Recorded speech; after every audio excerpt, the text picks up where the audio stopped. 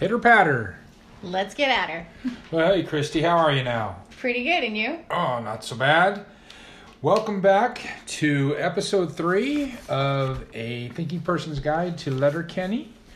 Today we're going to be discussing with you season 1, episodes 5 and 6. And I guess we'll get right into it. Episode 5 is called Rave. Yeah, the rave. The Rave.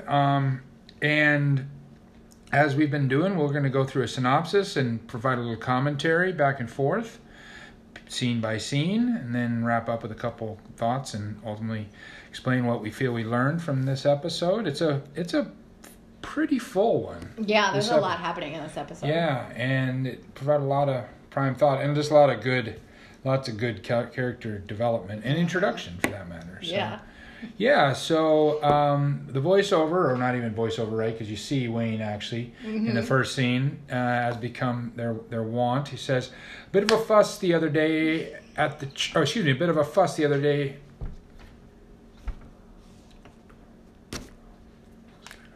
Yeah, that sounds good. Bit of a fuss down at the church the other day. So scene 1 is Wayne and Derry arriving at Glenn's church. This is prime Glenn, this scene. Not that this stands alone, because there's other brilliant moments throughout the series, but Glenn's there and inexplicably pantless. Yeah, well... in the initial scene, but I guess hot. Yeah, he says it's a hot day. Right, he keeps apologizing for the heat. Meanwhile, the other boys are completely clothed in what they normally wear. We talked about that last episode, right? But Glenn got word that they had some expertise with dealing with rodents, and he claims he's got something under the floorboards of the Diaz there at the church. So he leaves Wayne and Derry to their business to help him clean them out, and not before taking his underwear off as he leaves the church. And fanning himself in a moment of brilliance. And so they just plan on just grabbing the possum and throwing it under Wayne's boot. Yeah. Or having Derry grab it and throw it under Wayne's boot. But before any of that happens, Wayne gets bitten. Derry. Oh, Derry gets bitten. Exactly. Yep. And so that's the end of the first scene. Cut to the second scene at the kitchen of Katie and Wayne's house. You see Katie, and then you see Wayne, again, inexplicably, with one of his dogs on his lap, a big boxer I think style. it's a boxer. Yeah. Sitting on his lap just as if it were a child or something. I guess maybe that's an analogy. But Katie comes into the kitchen and sees the two of them, Wayne and Derry, and says, "What's that, a herpy on your hand there, Daryl?" And she says, "Daryl, I noted that." Yeah, they don't always call him Daryl. Yeah, it's funny, which is not uncommon, I guess, in those kind of circles, family-esque circles. And then Katie goes on to say, was she fun or was she fungal? With reference to the idea that maybe he got that with paying a little extra to some, as they call them, rippers, which I guess is short for stripper. For strippers? Taking the ST off. Sure, yeah. Yeah, maybe. Yeah. So then, no sooner does that come out of her mouth, and you see Wayne with his dog on his lap put the dog in a full Nelson, which is a wrestling move, if you know, under the arms or front limbs in this case, and around the back of the neck. Again, I don't have any explanation. It just stands out as amazing. No, it's funny because it's so weird to see a man hold a dog that way. It's weird to see Wayne holding this big dog on his lap in that way, and then to put him in the full Nelson, and no one, they just are all like, this is what he does, right? He holds the dog this way. It's playful, but it's not played for laughs or in any, there's no real joyous response or anything. It's just evidently Wayne being Wayne with his dogs. Yeah. Which is cool. Yeah, it's cute. Yep. And so Katie remarks that, well, based on what she sees of Derry's hand, that he might have rabies, to which Wayne says, "Boo fucking who?" Boo fucking who? And then no sooner he says that, then Derry vomits on the kitchen table. To which Wayne replies that he can't help out because he's got to make an ice run for the upcoming Ag Jamboree. Yes, yeah. And then he asks his sister, what about the 2 nutsack boyfriends of hers? And they're apparently away at a game with the native people. So they're unavailable. So that leaves Katie to take Derry to the clinic. To the clinic, get a little help. Third scene, cut to those same hockey players out in front of the hockey arena loading up to go play this game and realizing that they're down 2 or 3 players. And they say this is because of a common affliction that they call the native flu. Yes. Right? Schmelz, a particularly youngest players, getting afraid to have to go play the natives who are renowned for being tough and mean, evidently. And very good hockey players. Yeah. So that scene, it's integral to the plot overall, but it stands out initially for being somewhat incongruous. Yeah. Scene 4, at the dollar store, we meet Bonnie McMurray for the first time. This is our first intro to Bonnie McMurray. She's the cashier when Wayne brings up the ice that he's taken to the Ag Jamboree. And she goes on a diatribe about how much she'd like to get a dance with him, how much she'd been looking forward to it, how that she was glad now that Katie was out of the picture. Angie. Yeah, not dating his sister. Yeah. No. Nope, that's the case. Yep, thank you, Angie. And then inexplicably, I'm using that word a lot today, but the scanners are broken, and therefore she can't do anything but let him leave without paying for the ice, saying it'll be our little secret. But I don't think the scanners are broken. I wondered about that. Yeah, I think she's just doing that just to give him. Yeah. She makes no motion towards the scanner. He's trying to do it. And he's can't figure it out. And then she says, "Oh, they're broken. It'll be our secret." So I mean, that's just her trying to like curry favor with him. That's what it reads to me as well. Yep. Because she likes him. Yeah, and that becomes a running theme throughout the course, although it never comes to much of any fruition. Scene 5's outside the clinic, apparently.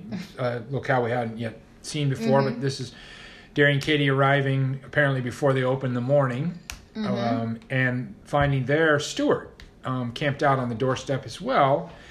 And Katie looks at him and says, "Boy, you look grizzly," and he does. He does. He's not looking good. They're really playing it. Initial couple episodes, they really play the skids hard and show the consequences of their meth addiction. Yeah. Kind of goes away as you go forward in time, I've noticed. But initially, they really hard sell that, and it's quite startling. In fact, for the rest of this program being fairly lighthearted, I would argue. It's because then their conversation, how she says he's not in high school anymore. It's not charming it's not charming anymore. Right. And he's all, "Oh, so I was charming to you?" And I think that it's cute because it shows, it shows their backstory a bit. Right. And it shows that she maybe had a bit of a crush on him, and she says so much. Yeah. But I get stuck on the idea that it was okay and cute to be on drugs in high school, and it's meth. Right. That's what I'll never quite wrap my head around that one, but that's okay. We're not gonna belabor that point. No, I guess that's part of the difficulty of playing hardcore drug addiction for laughs. Right. Yeah, it's a pretty fine line, I'm sure. Yeah. So the funniest part of that whole scene, for my money, is that back and forth, her telling him that he's not a teenager, it's not charming anymore. Him responding, "Oh, you used to be charmed by me," and then her response, "Wrong takeaway." Yeah. Which I thought was such a great Katie line, great line in general. And so at which point then the clinic opens and Katie ushers Derry in for treatment. Yeah, for his rabies possum. Yeah, his possumness or his rabiesness. Yep. Yeah. So then next scene 6 is at the Ag Hall with McMurray and Wayne. How are you now? Not so bad. They begin that repartee, which is a common one. Wayne's bringing the ice, and McMurray mentions that his sister's back in town for the summer, and Wayne says, "I already met her." And then there's just this awkward. I mean, McMurray is such an awkward character. He's so awkward. So awkward. he's so curious. We learned so much more about him going forward, so we don't want to get ahead of ourselves. Like the sexual stuff with his wife, his proclivity to know so much about women's fashion and clothing, and be able to refer to it in intimate detail. He refers to her maxi dress, and then he says, "Or maybe should have put a cardigan over it," because like it's just. Something in Algonquin green. Right, exactly. And he's saying it with his with his McMurray, right? But there's a weird dichotomy there between like understanding and being able to name women's fashion and being so like extremely macho. Yeah. And he's not. Like it's just another one of those, breaking of expectations for characters. Indeed, yeah. Part of the joy of the series as a whole is how the characters in almost all of them defy some aspect of what they could become stereotypes at, And it's curious to notice, as we did, since we're watching this other series, that the two actors that play McMurray and Wayne are also in the cop series 19-2, which is a decade earlier they filmed in Montreal. And boy, the takeaway in that regard is just how good actors these guys are, because they don't there's not any carryover or overlap in their portrayals. No, these are totally different characters. And I mean, we're on the second season of 19-2 now, and I think I said to you once that I noticed that Wayne's character actually said something that I was like, oh, I hear Wayne in there. And he's the one that's closer because he's also a country kid. Right, his character is a little more similar. Yeah, but McMurray, his character is not very likable in 19-2. No. And which just shows, like their ability to act, which is neat to see. There is one other 19-2 that I should mention now, one other 19-2 connection. Mm-hmm. The dog that we see Wayne holding in scene 2, I am fairly certain that's the same dog that is his quote family dog in the show, and he has a big tattoo of him on his arm. Right. And so I just, when I saw that tattoo on 19-2, I was like, that's his dog. That's the one he holds weird at the kitchen table. Yeah, we don't ever see Wayne in anything but his button-down long-sleeve plaid shirt. Right, so I don't know if that's a tattoo that's real or it's something that his character in 19-2 has. Yeah. But be that as it may, it's a striking resemblance to his dog. If it's not. Yeah, and there's an odd connection. Dogs are obviously a running theme that we'll pick up on sooner or later as we discuss subsequent chapters.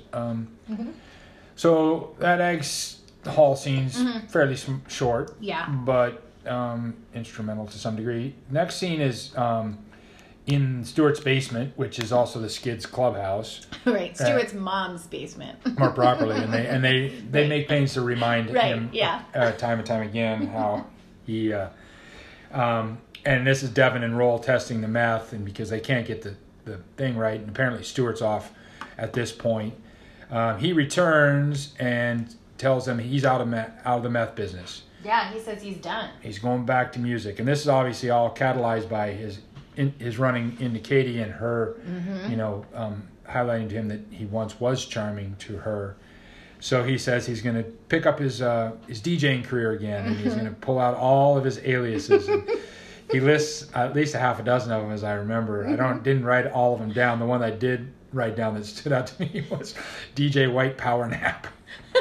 And DJ White Power Bottom. Yeah, that's right. That's which I really. Yeah. I mean the White Power together, not good. But I know that's not what he's referencing. Right. He's referencing drugs. Yeah. So No, and then he says he's out.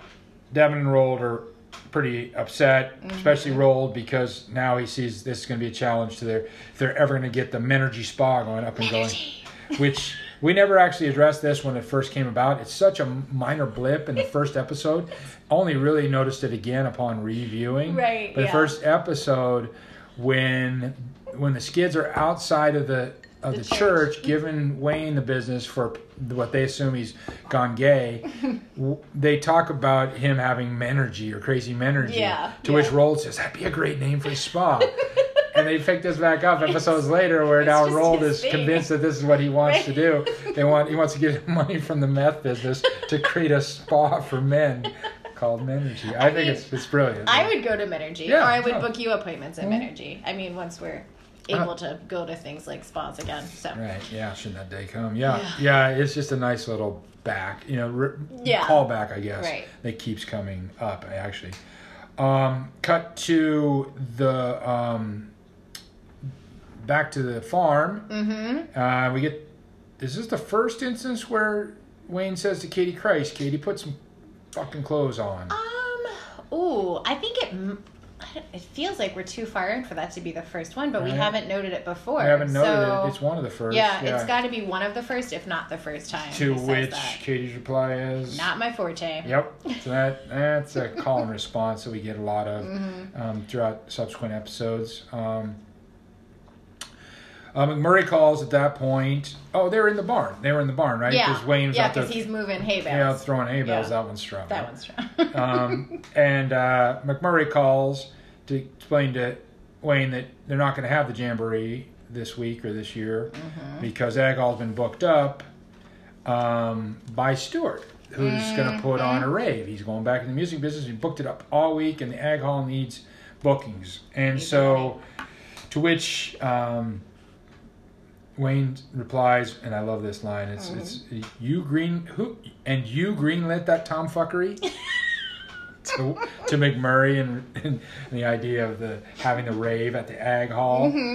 To which Katie's reply to him is, "He's not. That's not how you get your communication badge." Boy Scout. Boy Scout. That's right. Yeah. Immediately Wayne picks his phone up again, and it's Derry, and he on the other end of the line says, "Wayne, clinic, pick up, not feel good." And Wayne closes the scene by saying, well, he's not going to get his communication badge either. It's a nice little scene. I really enjoyed that one. But I like the line in there that Wayne says, but ag halls are for ag music, not fucking raves. And that, they say that a few other times too. It's I like it. Yep. So scene 9 is Wayne picking up Derry from the clinic. He says, I think I have rabies, and he looks it. He's got some sort of palsy on his face. Yeah, he doesn't look good. He does not look good. Can't hardly keep his drool in his mouth. And you see that Wayne's pretty annoyed with the whole thing until he realizes that Derry's talking about putting together a business to start helping people get these critters. Yeah, he said, seemed to have enjoyed it. Yeah, he said, sure, I have rabies, but what I discovered is I got a rush. I really like that, right? So he wants to make this a business, and Wayne sees some opportunity here. Right, yeah, this is where it all starts to come together. Wayne's like, well, I can help you with that, and his intention is to take any critters that they can collect and release them in the Ag Hall to get back at Stuart for booking the hall out from underneath him. Yeah. That comes back into play pretty quickly. Yes, it does.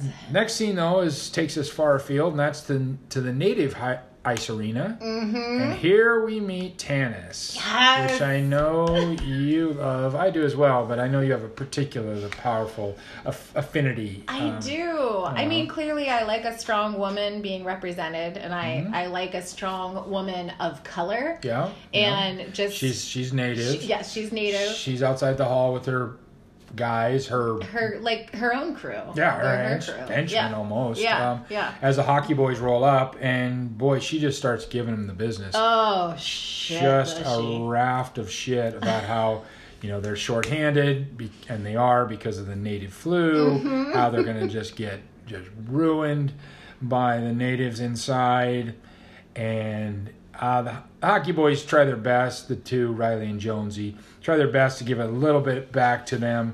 It's funny because it's pretty transparent that they're scared and little boys, but they're definitely intimidated by the native boys, and I just love this.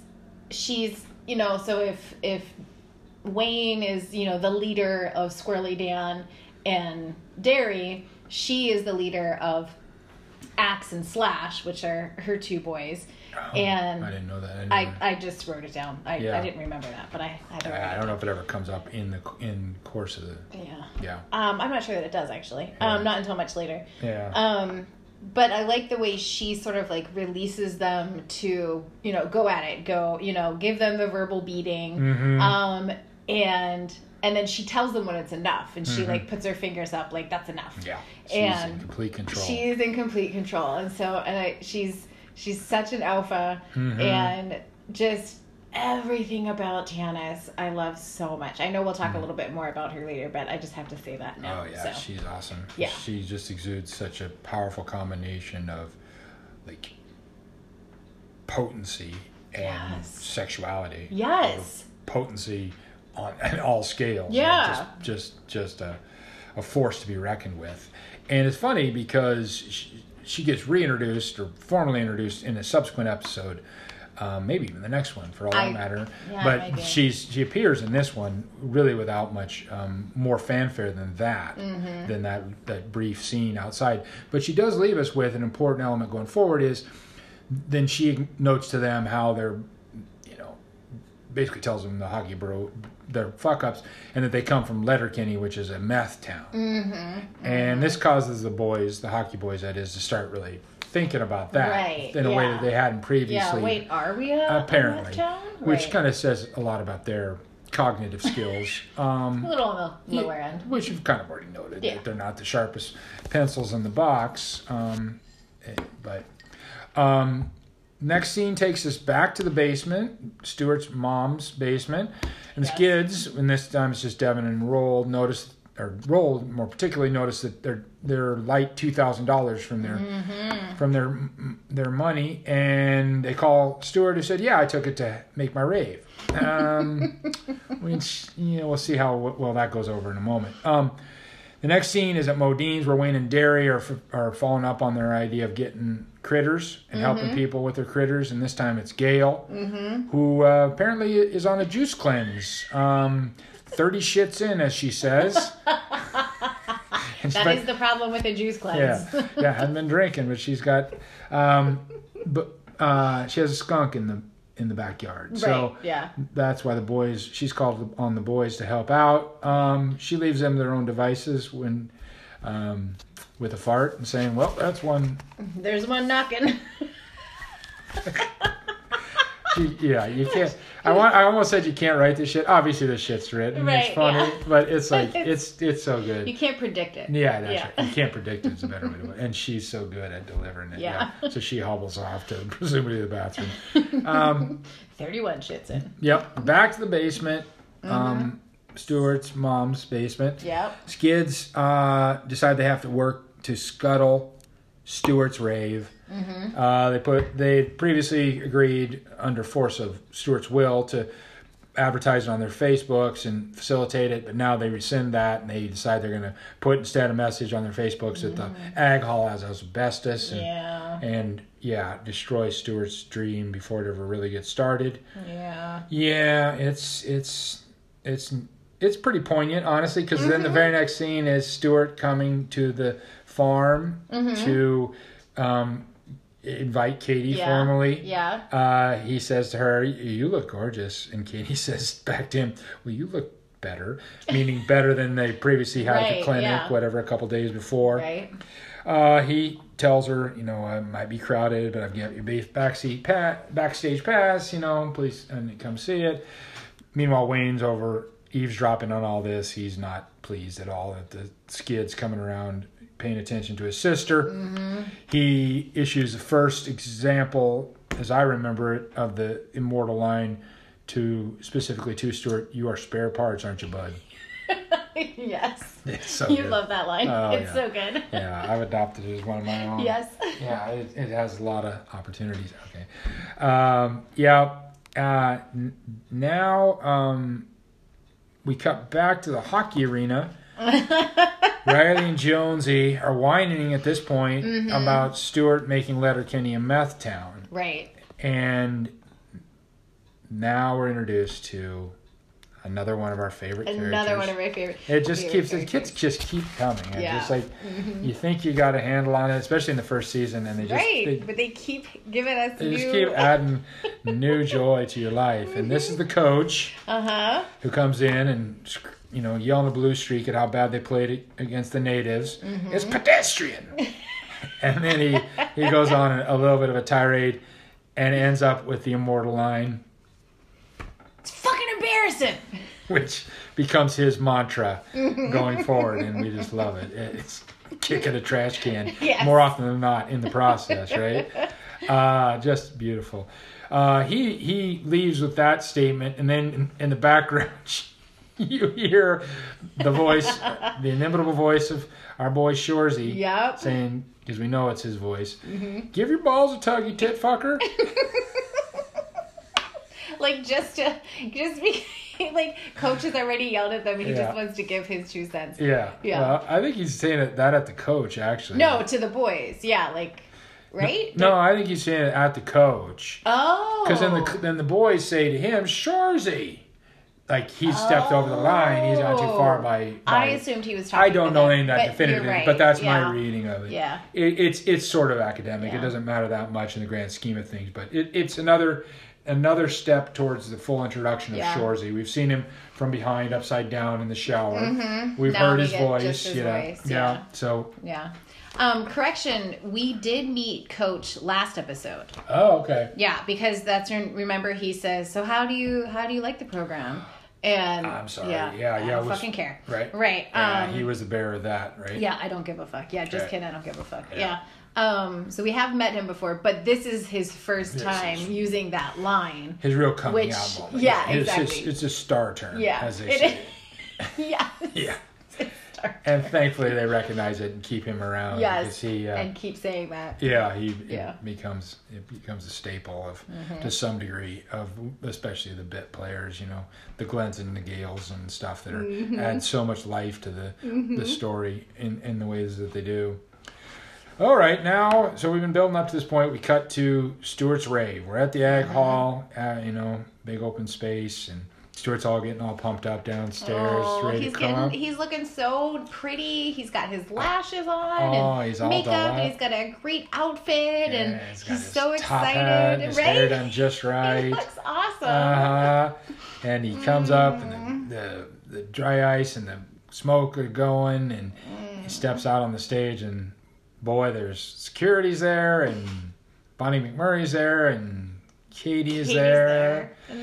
And that's pretty much it. It's so sad. And he's so heartbroken. You can just see it. He's crushed. Yeah. He's crushed. It's a seminal moment. It's a sad one. It's like I said, it's poignant. In the corner you see Wayne creeping into the hall until he realizes nobody's there, and he's got a rolly thing with him. We don't know much about that for a moment, but he's got a rolly thing with him, and then he sees no one's in there at all, and he immediately creeps back out to the parking lot. Soon enough, Wayne leaves, or Katie leaves too, and that ends that episode. But now they're out in the parking lot, and Wayne and Derry are at the back of the truck, and up rolls the hockey boys. So now they're seeking act on their upset about Letterkenny being a meth town. Right, and they're Stuart. Bent on visiting that upon Stuart, who they've learned supposedly is inside. Wayne puts them off by telling him that he's not there and it's over.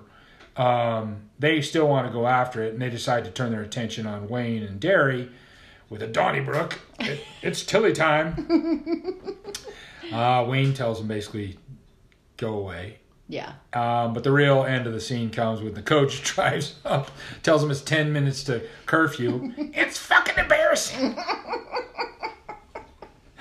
At which point then they go off, and Wayne and Derry load their little rolly thing up in the back of the truck, and you hear all the creatures they collected. Right, that they were going to let loose in the Ag Hall. Skittering and chattering in the background. So they were literally going to fall through with that. Yeah. Which, I guess we shouldn't be surprised. No. Wayne is a man of action. Yeah. He plots a course. He's probably not going to deviate too easily from it. So, that's almost the end of the episode. And the last one is then back in the basement. Yeah. And I guess this scene is Stuart's back, right? Yeah. Because he says, much to Rold's and Devon's excitement, that he's going to make Letterkenny the biggest meth town in the country. Yeah. As a result of him being burnt and stung by this whole for this whole episode. So that's where it leaves off, and it's it's quite a episode for the arcs. The number of the characters go on, and a few introductions, not the least of which is Tanis. Right. So with that being said, what did you learn from this episode, Christy? What was your big takeaways? Yeah, I had three major takeaways. One is, a lot actually. So we haven't talked about, you mentioned that Katie, with the clothing, Wayne mentions it, makes note of her lack of clothing, and her, not my forte. And we've talked about, off air, that I feel like it's a very brother-sister thing for the brother to make note of she's not wearing clothing that, he doesn't feel is appropriate. I like that she doesn't feel pressured by him to put clothes on. She's just all, nope, this is who I am. You can shove it. But we also have noticed that goes away as the show goes on. Yeah, and I think that that's a good thing, because we don't want to be making... Because it feels like then there's this, there's the male gaze on her, and, that she's being watched and judged for what she's wearing. Right. And so I appreciate that they pull back from that as the show goes on. Yeah, agreed. It's funny a few times, but it would get a little bit weird if it continued. And we've talked about, there are moments of, there's the male gaze and some of the camera angles. We'll talk about that in other episodes that come up. But I think that it seems like they try to be thoughtful of how their characters are being portrayed and how they're interacting with others. And they're try to be very progressive with that. Does seem, yeah. Yeah, and then that brings me to Tanis. So the reason, so much of what I like about Tanis is I appreciate who she's represented, how she's represented as a woman, but the fact that she is a native, and that we see this whole other group being included in the tapestry of Letterkenny.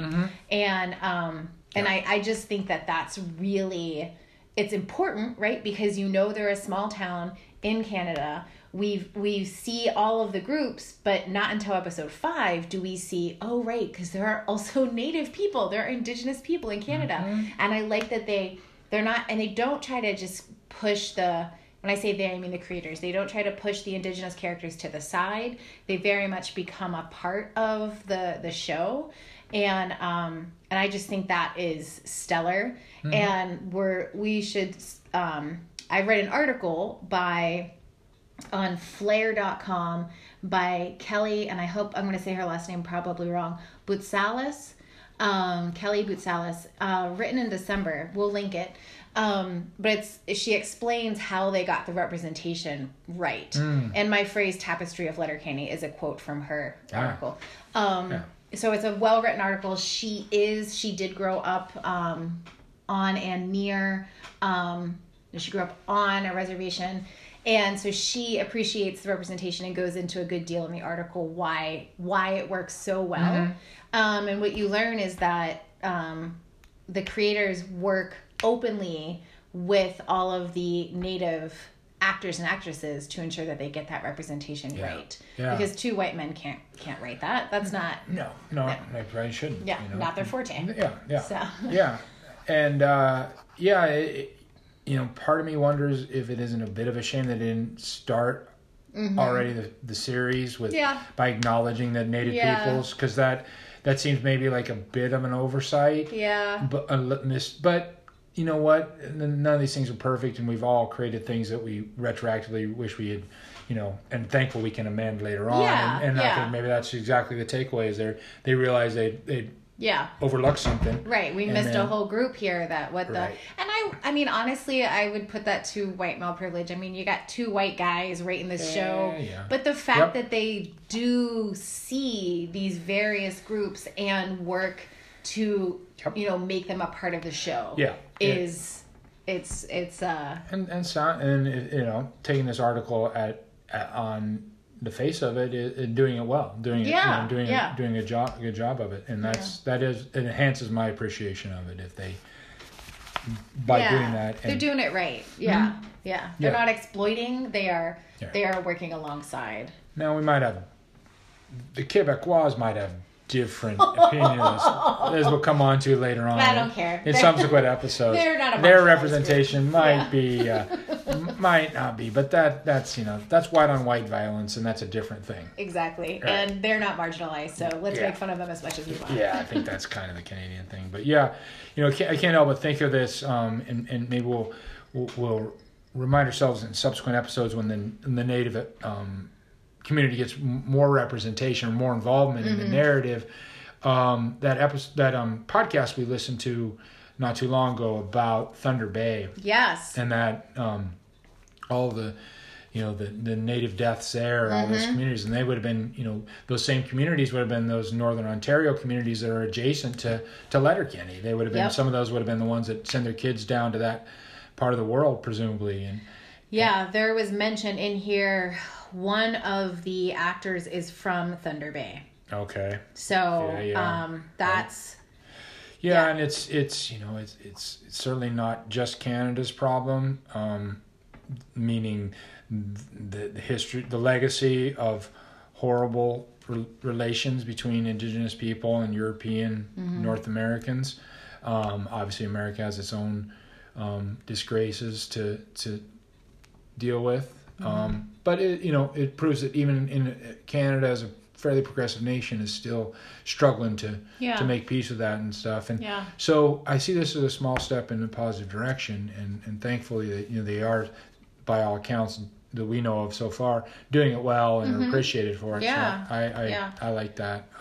It's the character Shania, Ellen Jade, who plays Shania, who we don't meet for a few episodes, but she's from White Sand First Nation in Thunder Bay. Right on. Yeah. No. Yeah, that is a big part of this episode. It gets first blush of the. Yeah.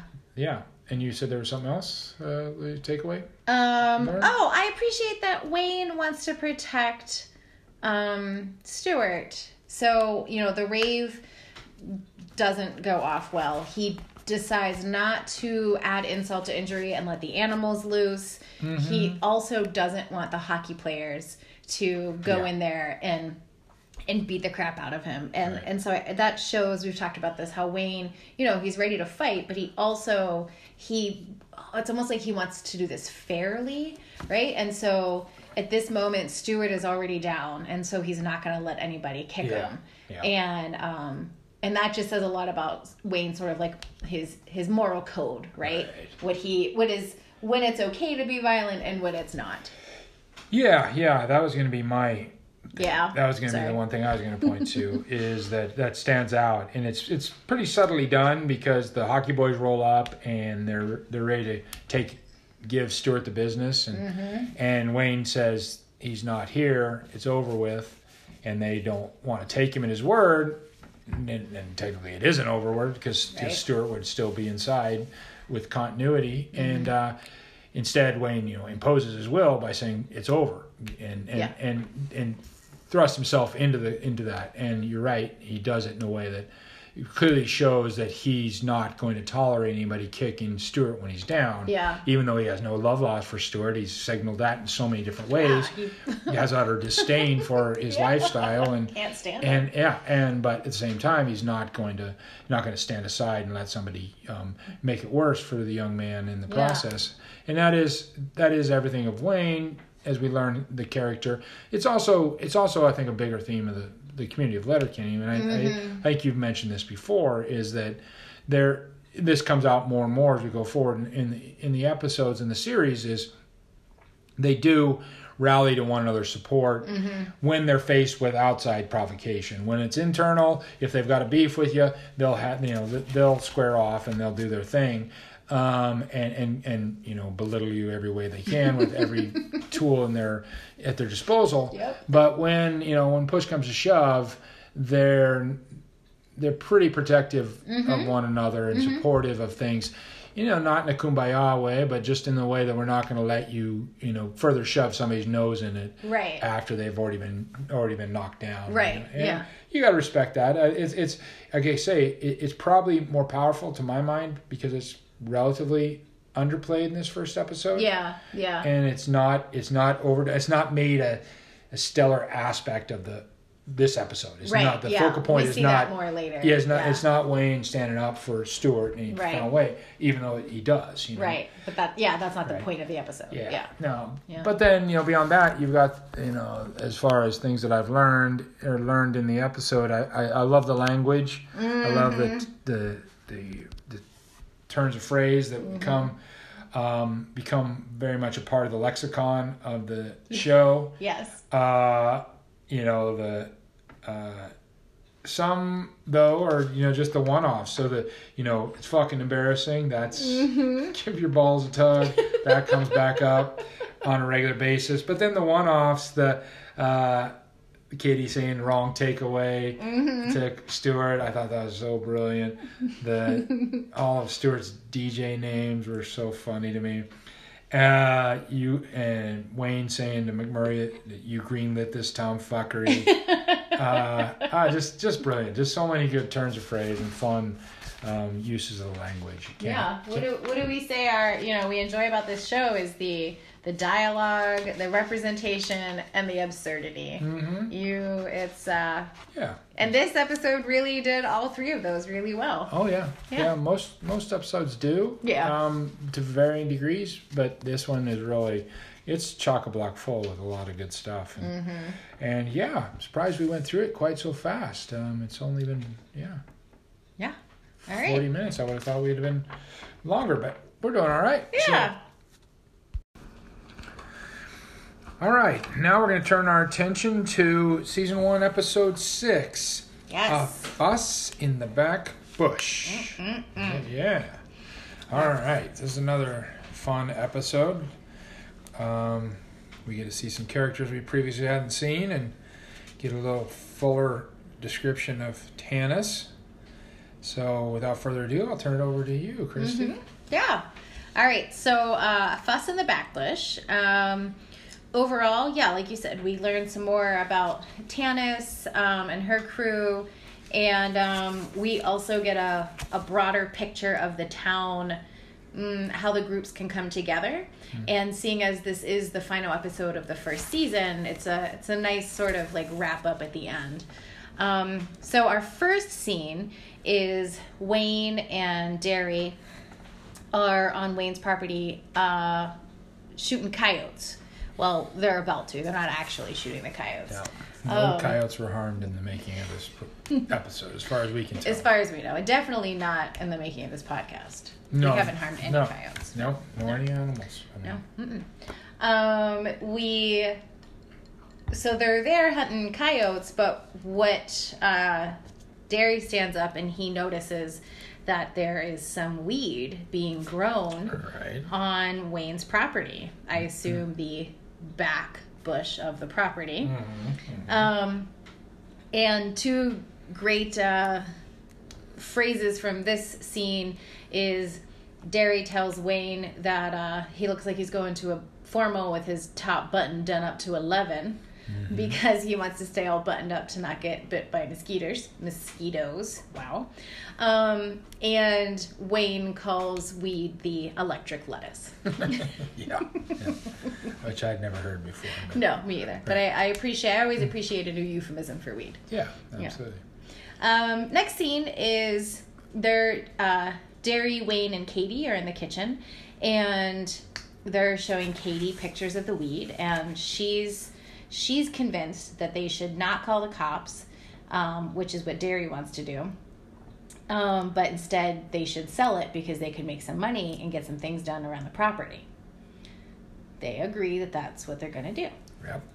All right, and that brings us to scene 3, which is Stuart's mom's basement. So we see the Skids with Tanis and her boys. And she is selling them the loose cigarettes. and tells them, Diamond Dart, and this is only for personal use. Right.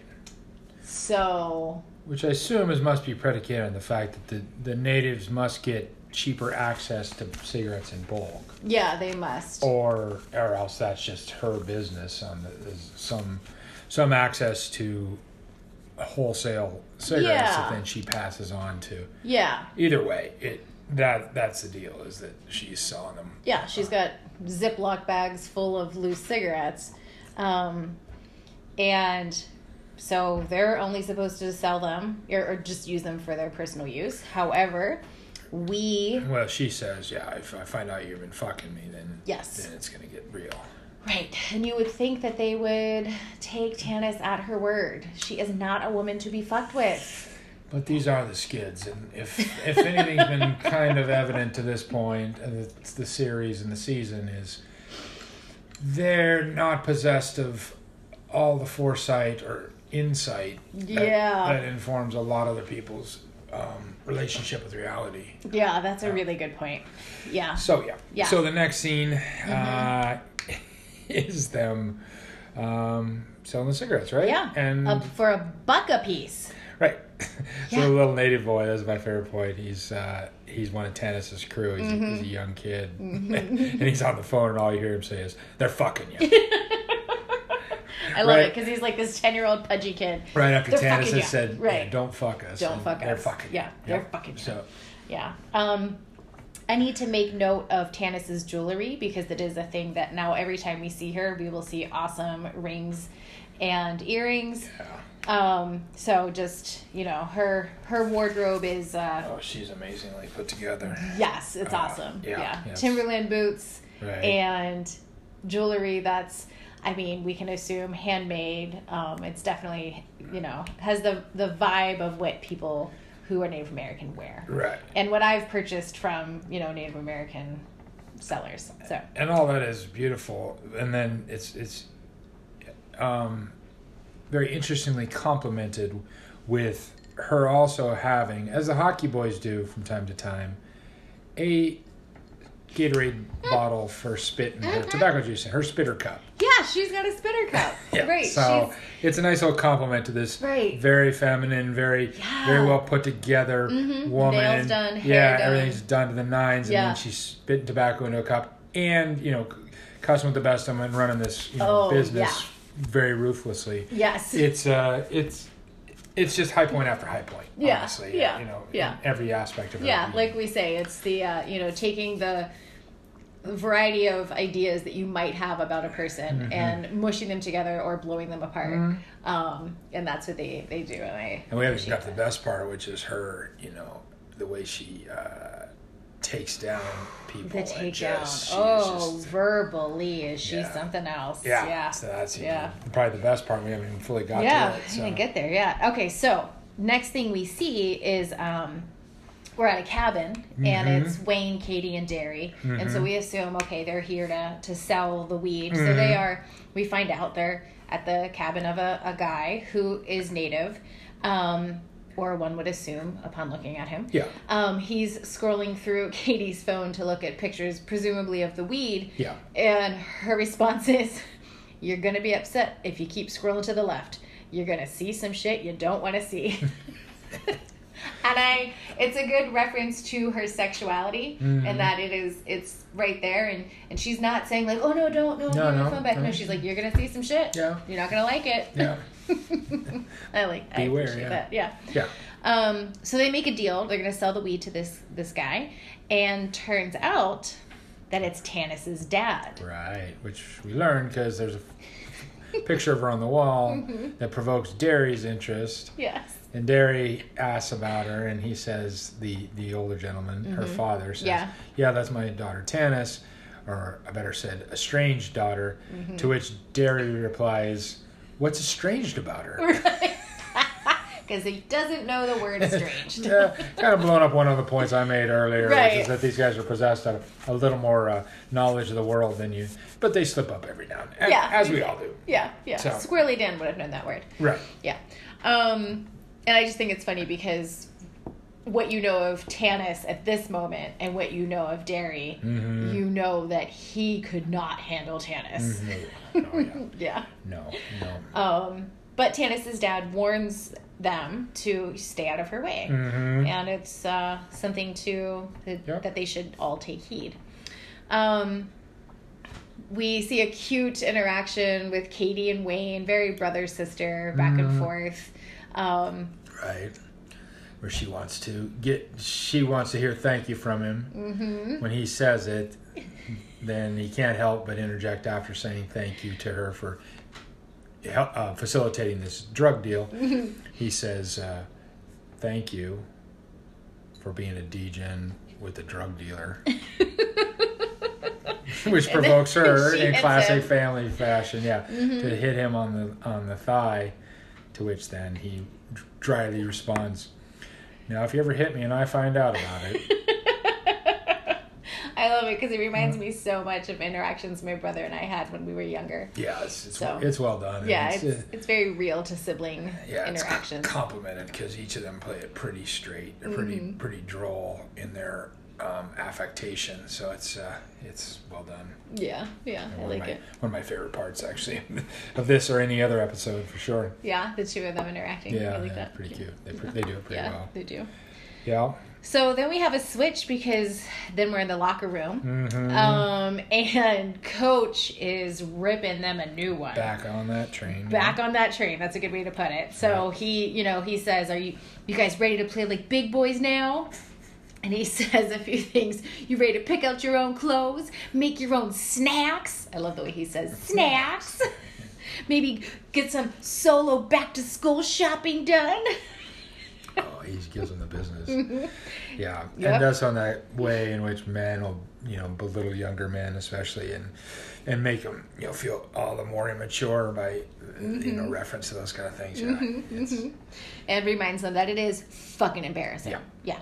Yep. And so Jonesy and Riley are they're upset about being yelled at, but then they realize that Schmelty is itching himself, and they're thinking that perhaps he's on meth. They figure it out, quite quickly. Yeah, and which just kind of belies their normal dim-wittedness, but they put two together pretty quickly. Yeah, they do. But then they slowly put together that perhaps Letterkenny is a meth town as they go through, this person does meth, that person does meth, this person does meth, that person does meth. Important to note that they say Ginger and Boots have been on meth, and they look at Schmelt and says, and look where it got them! Good reference to the ostrich fucking. Yeah. It's not the last in this episode. Not in this episode. No.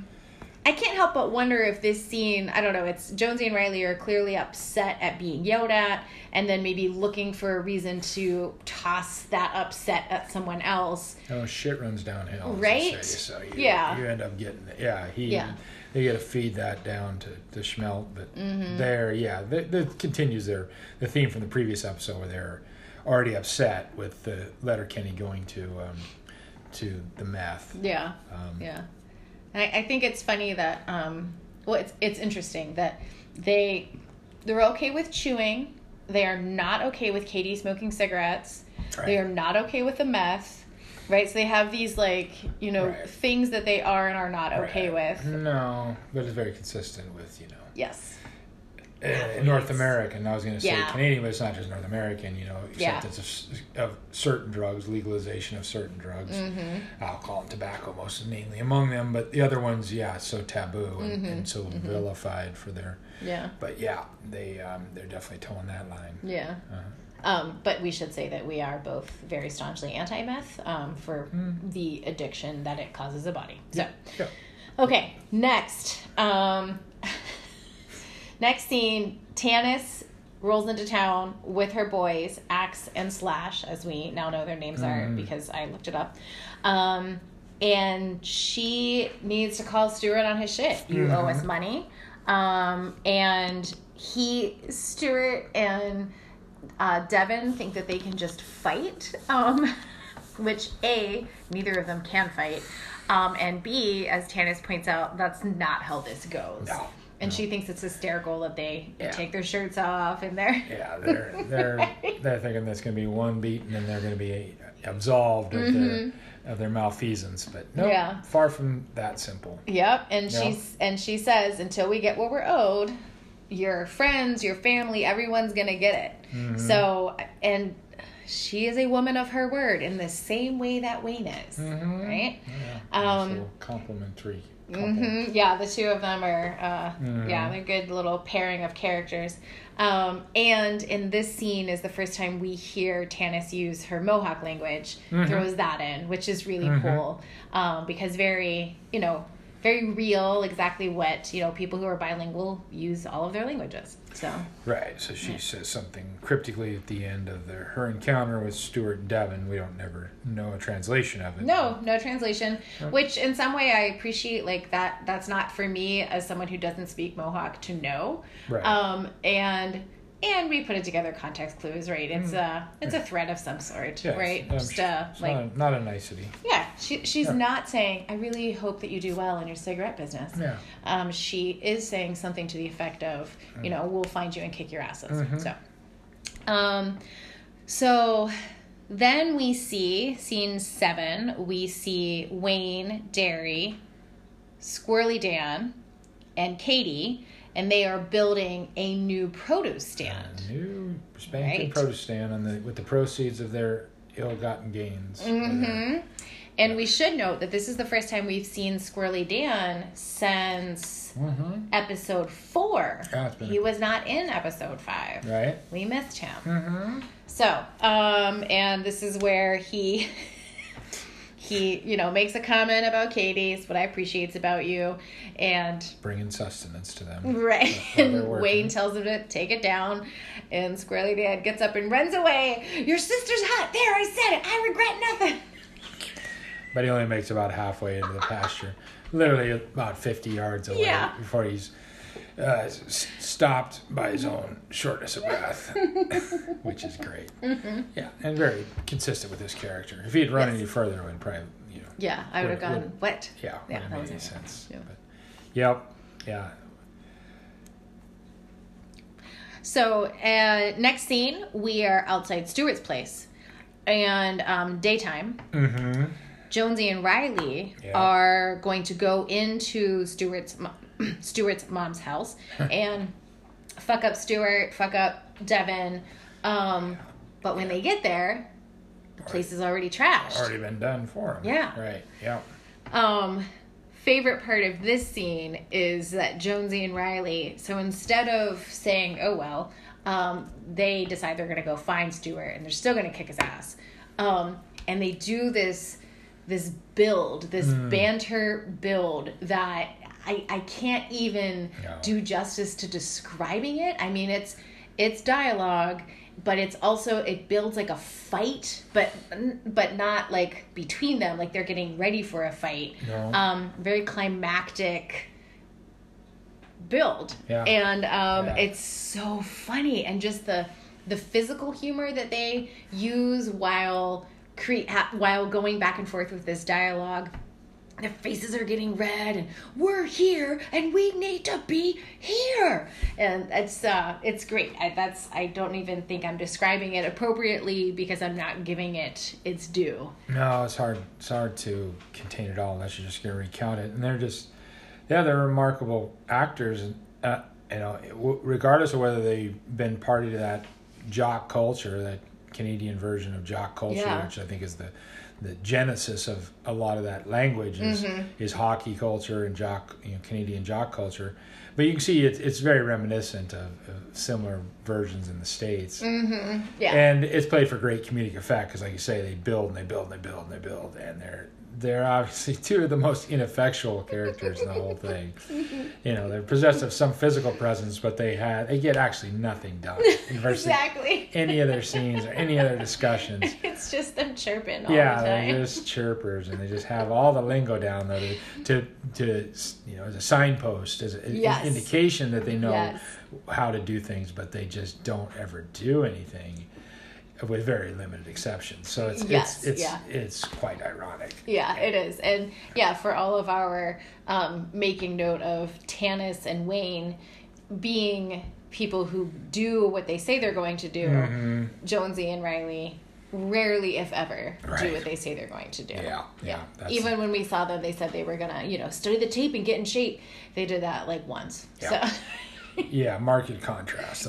That's a good parallel, or actually perpendiculars to draw. Yeah, sure, perpendiculars. Right, yeah. As you say, that's classic. Classic. Yeah, I hate to use that shop-worn phrase. Ooh, but, the perpendiculars of the characters. Right. Yeah. Right. All right, so next thing we see is the new produce stand is being torched. So Katie and Wayne riding out of the house at night to see the new plywood produce stand they spent so much time building on the previous days going up in flames in the dark. And we both, the first time we saw it, were really bothered that they didn't try to put the fire out. Right. Like, why? He just stands there and watches it burn. Because at first, you could have totally saved that shit.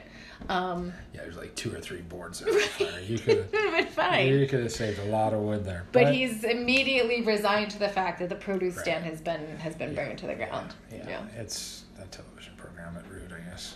Yeah.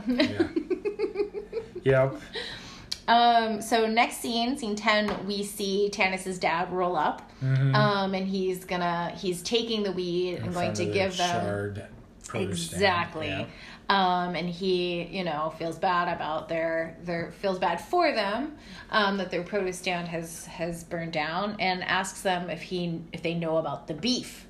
The beef between your meth pals and my daughter. To which Wayne says, number 1, I don't have any meth pals. and number 2, what the hell are you talking about? Yeah.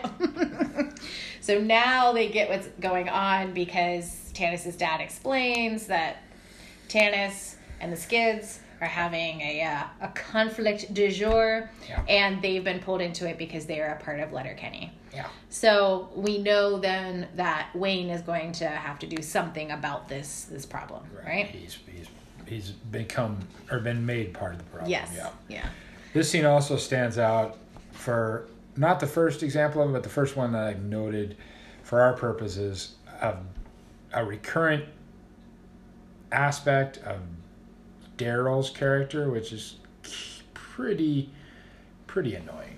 What's that? Is constant spitting. Oh, yes. Constant This spitting. is the one that spitting. Yeah. And again, I think it's a good character trait in the sense that it's consistent with a lot of people I know. Right, and who the character he's playing. Yeah, right? but it's Yeah, it does get a little much sometimes. Yeah. I know exactly this is the scene where he does like a deep draw from his sinuses / esophagus and spits it out. And it is very much like a punctuation to the conversation at times, but a really gross. Yeah, it's one of those things is, you hate to sound too precious, but because it is consistent with people I know who are from that cultural tradition, for lack of a better word. Yeah. But at the same time, I don't like it when they do it, and I don't necessarily, I do not enjoy it in the television program. No. So it always stands out to me. I can't help but be taken aback a little bit by it. Yeah, I hate when men spit. And I say men because so often you see men in society just spitting, and I think it's absolutely disgusting to think that you have that this space that is a community space can be owned by you, and you can just spit onto the sidewalk, right? No, I didn't mean to bring it up for any greater deep discussion, but that stood out to me too. Yeah. And I remember my dad always talking about that when we were growing up. He said he would rail about anybody he saw spitting in public, and highlight that there was, for a long time, there were public health laws that were intended to curb that activity, and based on the premise that that's ludicrous. Yeah, you can't do it. It's and it can spread disease and whatnot.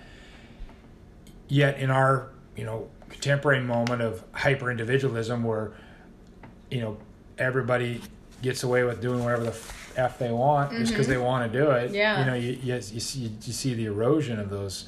I hate to say it that way. It sounds so old fuddy-duddy in some regards, but that's kind of where I draw the line, that kind of stuff where it can do ill to the public. It's not unlike the whole mask issue and stuff like that. The contemporary moment we're faced with. Wear the mask, yeah. Where people wear the mask. Yeah, where people are just unwilling to accept any limitation on their own activity in service of, you know, greater success and satisfaction for the group. You know? Yeah.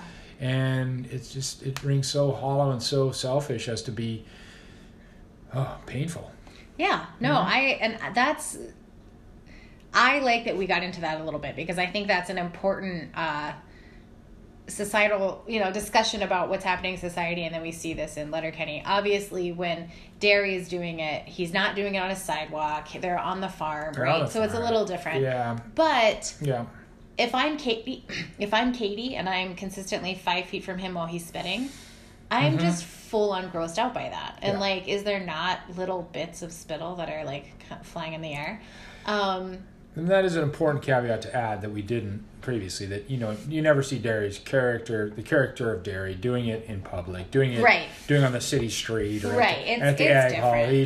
He's on the farm when he does it. And, and it's much more understandable there, although I don't want to see it there even then. I don't, you know. So, I just wanted to bring it up because it stood out and it's repeated throughout it, and it's noticeable. Yeah, it is, and it's gross, and more gross than the spit cups. But the spit cups are gross too. So they do, you know. And again, like, you know, I think I've made mention of in several ways throughout the course of our early episodes. Is like so much. This is, to my mind, a fairly accurate representation of male culture in North America. Yeah. You know, whether it's the language, the teasing, the spitting, the violence, the feigned violence, all that stuff is, you know, very consistent with my experience growing up in those masculine circles of that. And so you can appreciate it for it being an accurate representation, but then also not appreciate that it's that's what some men do, or some ways that men act that are, you know, make people uncomfortable or unsettling. I am highly critical of machismo. Right. So you know, and I think, you know, as much as we haven't come down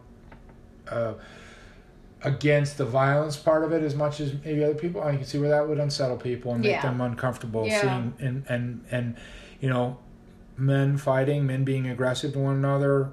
People being aggressive, because is challenging. It's frightening. It's scary for most people, and it shouldn't be. It's not to be widely condoned. But, no. And yet we enjoy the comedic effect. So we're a little, you know, hypocritical maybe. But we're seeing the push and pull here. Yep. Okay, so back to the synopsis. The program. Back to the program at hand. So the next scene is the climactic scene of the episode. And so Hoggy Boys show up at the Skids alley, I would call it, because that's a place where we see them periodically. Right? Selling the cigarettes. Yeah, selling the cigarettes. Dances. Right. This is where we see them dancing. So Hockey Boys show up. They want to kick Skids' asses because they have finally realized that Letterkenny is a meth town, and they blame the Skids. Yep. However, before they get to even begin their fight, Tanis shows up. With all her crew. With a larger crew than we've seen. Yeah. Half a dozen, 10, 20. Yeah, right? Yep. She's ready. You know, do you have our money? They do not have the money. Stuart does not seem to realize that when she says you owe us money, that means you owe her money. Come on, Stuart. Stuart! Yeah. So, as she says, until you pay us, Letterkenny will continue to burn. So, obviously, we know that she literally means burn as they burn down the produce stand. So she turns to leave in a very triumphant, and we're off. But then Wayne is behind them where they would exit. Wayne et al. Yes, Wayne et al. Because he has brought with him... Well, the usual suspects, Squirrely Dan and Derry. And off to the side, you'll notice Joint Boy, is there. His buddy from the fight a couple episodes ago, who's now joined the crew. Mm-hmm. But then, also, in addition, dun dun dun, we see Ginger and the Boots. Or the Ginger and Boots. Right. Yeah, I'm sorry. The Ginger and Boots. I said I put my article in the wrong spot. As Tanis leans in when she notices him, she goes, "Is that?" And Wayne answers, "The Ginger and Boots." So yes. Yes. I know you probably want to say more about that exchange. Yeah, I just think because it, again gives us another layer to the ostrich story. Mm-hmm. So we've now at this point heard about them in episodes 2, 3, 4, and now this one in 6. Mm-hmm. And Tanis and Wayne have this little, sort of like quiet, sort of an aside, right? Mm-hmm. Where they're talking about the Ginger and Boots. Yeah. And although everybody can hear it, it's right. Yeah. Kind of funny. Yeah. And Tanis, says, "Well, they fucked an ostrich." Allegedly, right? We hear Squirrel Lady in the background. Allegedly. And Tanis says, it would take 2 or 3. Wayne, we're hearing it was a sick ginger. A sick ostrich. The ginger. I was gonna say the metaphorically different illness, different type of illness, but yeah, you almost have to be. It's axiomatic. But her takeaway, her addition, the onion peel, if you will, is if they've fucked an ostrich, what else have they fucked? Right. Yeah. And fair point, Tanis. And she's clearly unsettled. Yeah. She's very scared. Yeah. She's very scared. She's scared of the ostrich fuckers. Yeah. As I think we do well to be. Yeah. Although they're not physically imposing creatures. No, they're not. Sunglasses, they're little... But, given that reputation, they'll precede you. Yeah. So Wayne says that he's going to pay them for what Stuart owes. He's going to pay Tanis and her buddies. So he's going to pay Tanis. They agree give they're him gonna the $5,000 that he got from the weed that was being grown. And her response is, well, beats fighting an ostrich fucker. But then she makes a turn. Yeah. So we could have ended it there, but then Tanis does actually probably the meanest thing she does in the whole series, I think. Oh yeah. Her verbal takedown of Stuart is amazing. Yeah, and fierce and hard. I cringe because it's really tough. I liked it. You like it? I don't think anything she says is inappropriate. No. From what we know about Stuart at this point, it is fierce. It is unscathing. Yes. Yeah. But it's on point too. She really gives him the business. Yeah, she really does. Yeah. Wayne attempts to stop her at one point. She tells Wayne, "I'm not talking to you." Right. Continues going in on Stuart. She doesn't brook any. Right. Yes. Yeah. Yeah. And her mannerisms, her physical bearing is. God, that's it. It's the way she uses her body, and I love her accent so much, and just. Her sheer presence, but it's just that I feel bad for Stuart because she's saying Stuart is a pitiful character for much of the series, and he's really and for a number of reasons.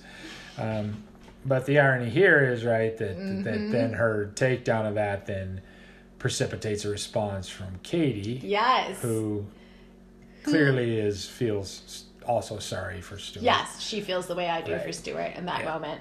Right. And she says, "You know what stings?" to Tanis, and then kicks her right in the balls. Kicks her right in, as Wayne says, right in the box. Yeah. Well, and say metaphorically, she's got balls. So she does, and that's where they are. Yeah, they're right there. Yeah. And I will say, as someone who has been kicked in the box, that does sting. Sure would. Yeah, it's not a fun thing. No. But that then releases the whole crew to fight. Right, so now we get our big fight. Might read the whole thing as Katie who just wanted to kick off at Donnybrook because she's shown to be one who a bit of a provocateur. Yeah. She does like a fight, doesn't she? And she's not whether it's Wayne during the super soft birthday. And there's examples later on, I think, in the series where she's kind of catalyst. So, yeah, she'll drive to Quebec for a fight. You're right, exactly. Yeah. So this is kind of what it is. Another early example of that dynamic. Yeah, you're right. Yeah, that's very true. Yeah, right. She enjoys some physical conflict. And the best part of this is there's two really fun parts of this. Well, one is that Ginger and Boots, nobody will engage with them. So they just stand there and try to fight people, and nobody will fight them. No one wants to fight them. Everybody's too scared of them. Right. Understandably so. Yep. And then the other thing is, and the thought I had, I wrote it down, is it's all choreographed and done so in kind of slapstick fashion, slightly sad. It reminded me of the scene the scene from Zoolander, where the two of them are. Go on. And I forget who says even the line, but they said, "Oh, they're breakdance fighting."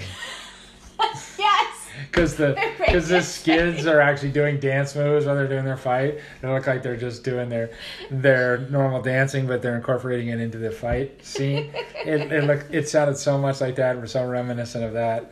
And most of the fight is all the other vignettes within the fight are kind of played like that, a little bit slapsticky, a little bit, which is, again, as we've said before, right, how they do the fights. It's kind of for the best, yeah. Rather than make all out, people, breaking bottles and pulling shields. Yeah, there's no blood. No, there are no weapons. It's just fists and you see some scabs in the aftermath, but that's there are bruises, black eyes, but that's as far as it goes. Yeah, but, right. So the whole fight scene is. I like the way you described it. It's choreographed. It's cartoonish. We see all of the aspects of the characters that we know. Right. We see the skids breakdance fighting. We see. Breakdance fighting, I like that. We see Joint Boy light up. We see that no one wants to engage with Ginger and the Boots. What happens is we see the money rolls out of the can that they had given to Tanis. And when I first saw it, I thought, oh, Wayne's going to grab the money and then he doesn't have to pay them. He'll just take the money and go. Right. But, of course, Wayne is a better person than I. Picks up the money. Because he said we're giving you this money to go away, but we're eventually going to get you back for what you've done in other ways. So this is kind of the fruition of that. Like it kind of all comes to a point in this one moment. Yeah. And so part of it's consistent that's true. And it highlights that he's a man of his word and a person of character. Yeah, definitely. And so when Yeah. So he picks it up and he goes to give it back to Tanis, and then he picks her up to get her out of the fray. And that's a sweet thing. And then the feminist in me says, you did not need to pick her up. Tanis is fine. But I appreciate his intention there. It was kind. So, right. And foreshadowing. Yes, a bit foreshadowing. Yeah. Because, dear listener, as much as they kind of play up a little potential between Daryl and Tanis, ain't gonna happen. Ain't gonna happen. Sorry. Sorry to dash your money. If you got Daryl in the pool, you're not gonna win on this one, buddy. No. He's a sad sack of love in many regards. I don't know that how. Because even Squirrely Dan gets some action, as we'll find out next season. Some serious action. Ooh. Yeah. Ooh. Yeah. Yeah. So. Right. So final scene is just it's a nice wrap for all of the season 1, right? Because the season, you realize it's a season-ending scene, so it's the two skids, the two hockey boys, three hockey boys, because they throw the Schmeldt in there. They must have plenty designs on maybe using him further, but he kind of drifts away. We see him so rarely throughout the series. We got the 4 Hicks, Katie included, and I guess Joint Boy's there. Gail's at the bar. Because they're at Gail's. They're at Modine's. At Modine's before.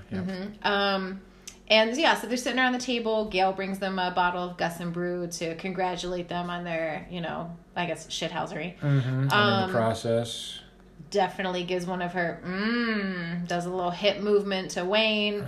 Pretty much rubs her crotch all over her shoulder as she... Yeah, that's what she does. She hands it's a... Yeah, pretty basic Gale move. Give him, as they say in the old country, giving him the business. Yes, she's trying to give him the business. Mm-hmm. He's not ever wanting the business. No, he's not open for business. Not that business. No. But that doesn't stop old Gaylor. Yes, Gail's an equal opportunity employer. She's willing to extend herself to make that sale. She is. These metaphors are falling down. Right? So they pass the ball around. Everybody gets a pull on it. Except the Hockey Bros try to pass up Stuart, and Katie doesn't allow it.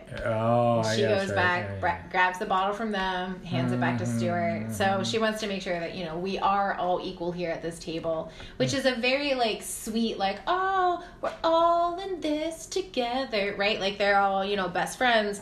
And then we see, a guy walks in, and Wayne says, I'm looking forward to some quiet time. Yeah. And then a guy walks in and says, who we both thought was Vin Diesel at first. Oh, yeah. He looks so much like Vin Diesel. Like, he's like his clone. Mm-hmm. Anyway, not Vin Diesel. Walks into Modine's and says, who the fuck is the toughest guy in here? And Wayne, in a kind of a silly voice, says, that'd be me. And we are left with a cliffhanger because they go outside to fight. And, Wayne goes down. Wayne gets sucker punched. Yeah. And that's the last thing we see. Get up, folks. That's the last thing we see in season 1. So, it's been quite a ride. Yeah.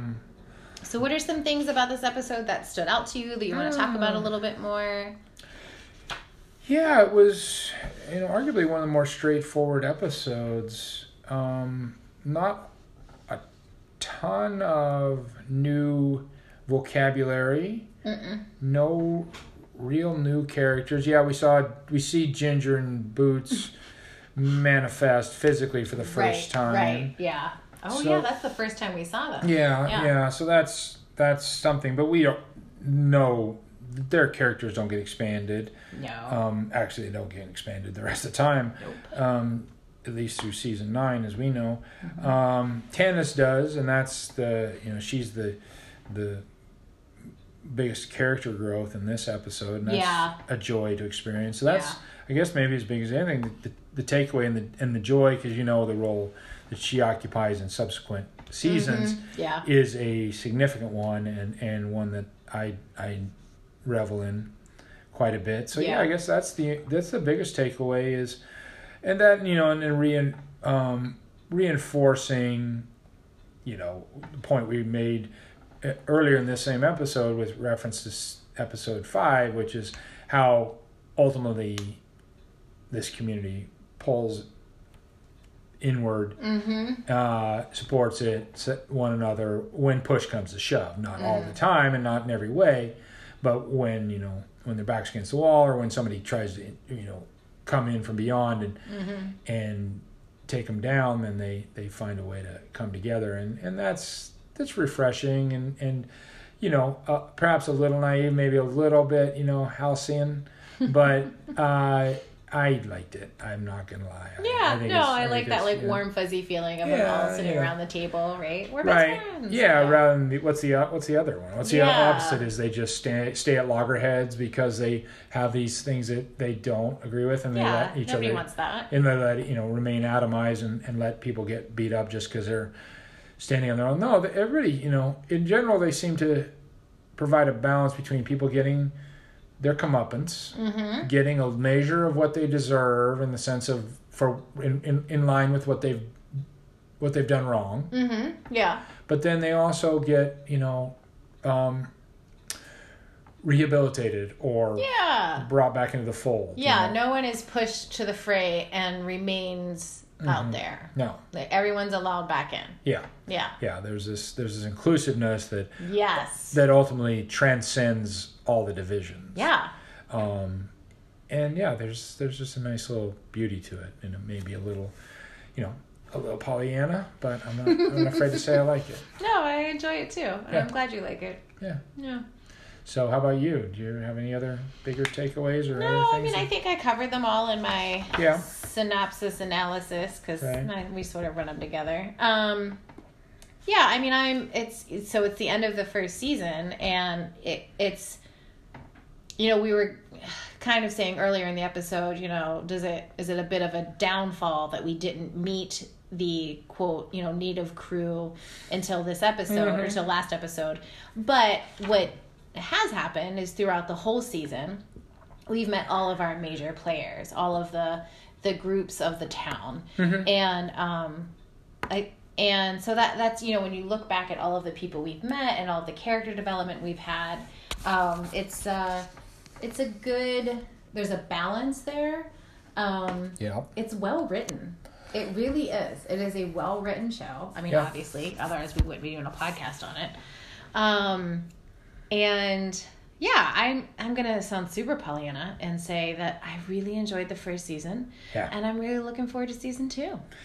Yeah, it's funny. The joy of going back and doing this podcast is, as much as anything, reminding yourself of what did compel you to stick with it. And it's funny to say that because, we watched this initially over the course of barely a month. Yeah, we watched it through all of January. Yeah, 3 weeks maybe total from beginning to end. Actually. So we kind of powered through it. But even by the end of it, I think I'd lost some sight in the joy I had in the earlier episodes.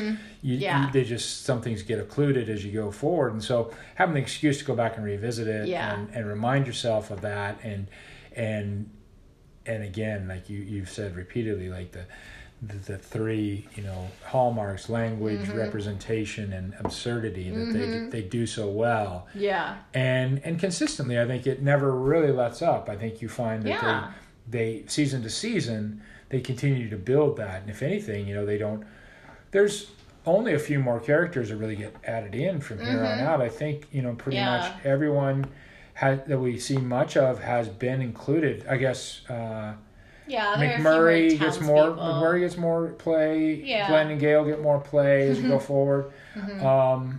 McMurray's wife is probably the auctioneer. The auctioneer. Yeah. But, I mean, these are minor characters that, of course, you need to add more as you go, otherwise it gets stale. And, of course, your boy, Shorzy. Oh, Shorzy. We do get a lot more of him. Yeah. And we get female hockey players, which is fantastic. Oh, right, yeah. We get a different hockey team. So we get new characters. No, they do a good way of expanding the universe, all the while staying focused and not really losing sight of any of the previous crew. You just have enough. They've created enough vibrancy in all these characters and enough avenues in which to explore them that you never feel like that you're ever divorced from or too far away from them. Some of the ancillary characters do pop in and out episode to episode, but by and large, I think that is one of the hidden strengths of it, is they don't ever leave anything too long, and they have a lot of compelling ways to approach and integrate these other characters. Yeah. They give space for them to grow and then pull in new people. Yeah. I'm just repeating what you said, so yeah. No, looking forward to it. I'm just repeating what you said. Looking forward to it. It's been a great run the first season. I'm surprised it went as fast as it did. Only real hang up was technical difficulties, but we think we got those resolved. Totally. Yep, and we'll be back soon enough with season 2. Yeah. All right. Well, thank you for listening. We look forward to talking to you soon. Bye now. Bye.